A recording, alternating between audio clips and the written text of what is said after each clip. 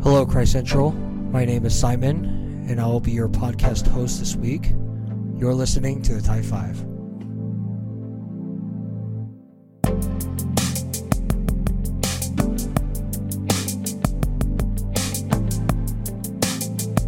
This week I wanted to spend our time having daily devotionals in the book of Ecclesiastes. Pastor Jason mentioned how this was his favorite book in the Bible, and it's one of mine as well. That's saying something. It's probably one of the few things in life that we both like. But all this to say, it's a fascinating book. It is dark, and it does portray life to be very bleak, so much so that some have even questioned why it's even in the Bible. But at the same time, it's real and honest, and it's what we need to hear. Before we get into it, I wanted to give some brief context. The author is traditionally viewed as Solomon.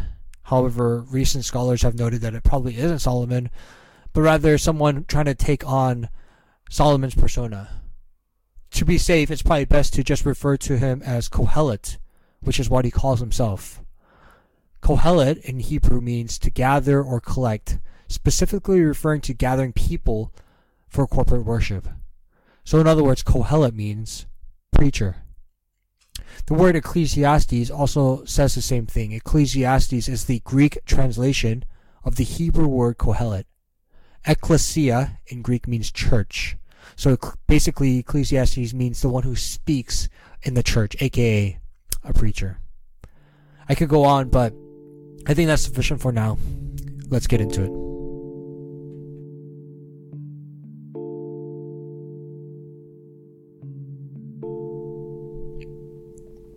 Today, we will go through parts of Ecclesiastes 1 and 2.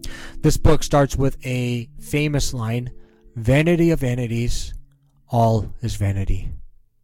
In verse 14, we get clarity on what's going on. The preacher says, "I have seen everything that is done under the sun, and behold, all is vanity and a striving after wind."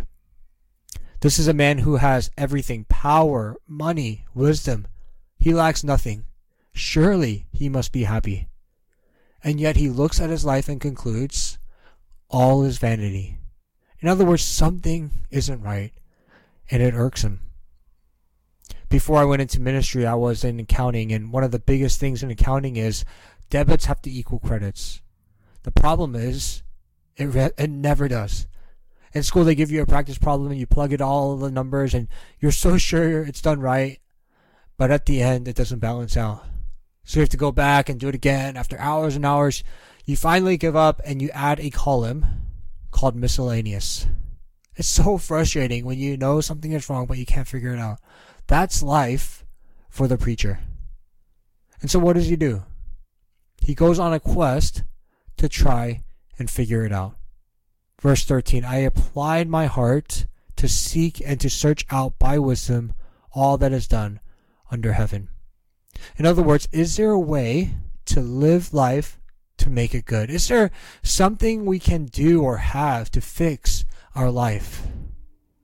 If you're following me, then you should know that we're all rooting for this guy. Maybe there is some sort of secret. Maybe there is something we can do to make our lives meaningful and worthwhile. Let's see if he figures it out.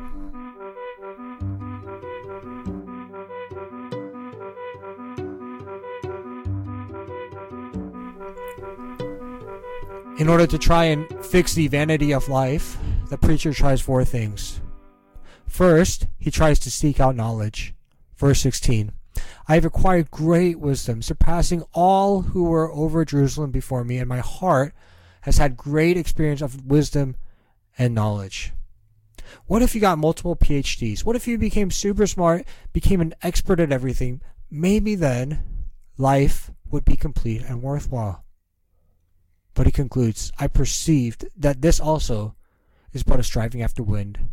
For in much wisdom is much vexation, and he who increases knowledge increases sorrow." I envy people who are naturally smart. I was one of those who had to drink a lot of coffee, try to grind it out. Being smart would be great. But I think we all know, just because you have a lot of knowledge doesn't mean your life is put together and everything is good. It doesn't work like that. Knowledge cannot save us. So next he tries pleasure. Chapter 2, Verse 1, I said in my heart, come now, I will test you with pleasure. Enjoy yourself. This is what I want to try the most.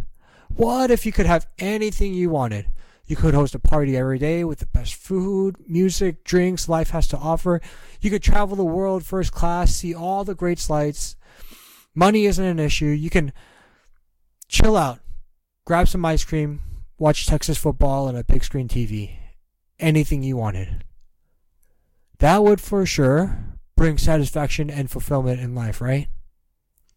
Well, the preacher says, verse 11, all was vanity and a striving after wind, and there was nothing to be gained under the sun. Pleasure cannot save us. I think we know this. You could look at the lives of the super rich. It's not perfect. In fact, you could argue they sometimes have it even worse. So then he tries living wisely, verse 12. So I turn to consider wisdom and madness and folly. Let's live uprightly as possible. Don't do anything foolish. This is living your life according to every self-help book available. Be the best you. And he does conclude that there are benefits to this. Verse 13, then I saw that there is more gain in wisdom than in folly, as there is more gain in light than in darkness. But notice what he says after, verse 14. And yet I perceive that the same event happens to all of them. Then I said in my heart, what happens to the fool will happen to me also. Why then have I been so very wise? Eating healthy, working out, having good relationships can keep us healthy holistically. These are good things, but it doesn't fix our lives. Last thing he tries, work. And immediately we see that he hates it. Verse 18, I hated all my toil in which I toil under the sun, seeing that I must leave it to the man who will come after me. And who knows whether he'll be wise or a fool. Yet he will be master of all for which I toiled and used my wisdom under the sun. This also is vanity. There is some sense of accomplishment and fulfillment that we get from our work. We were created to work. But if we make our work everything, at the end, it's going to disappoint. No one on their deathbed is going to think about that project that they could have done better, or that promotion that they should have gotten 20 years ago. Here's my point. The preacher was right.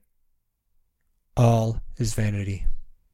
You may think, if I won the lottery, everything would be great. My life would be complete. Or if I got that job, that internship, that promotion, that relationship, I would be fulfilled. But it doesn't work like that.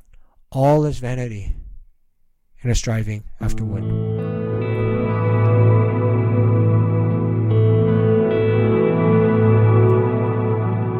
What do we gain from all this? It may sound really depressing, but there's actually a lot to learn. What this shows us is that we need more than just helpful advice. We need good news. We need more than a therapist or a guide or a motivator. We need a savior. This text points us to Christ. He is the only one who can offer true salvation, because he is the one who removes the vexation, the sin, the fallenness, the brokenness, the vanity by dying on the cross for our sake. But not only that, only through him do we have real hope and satisfaction, because he earned righteousness and was glorified. Death is not the end, and he gives that salvation to us freely when we follow after him.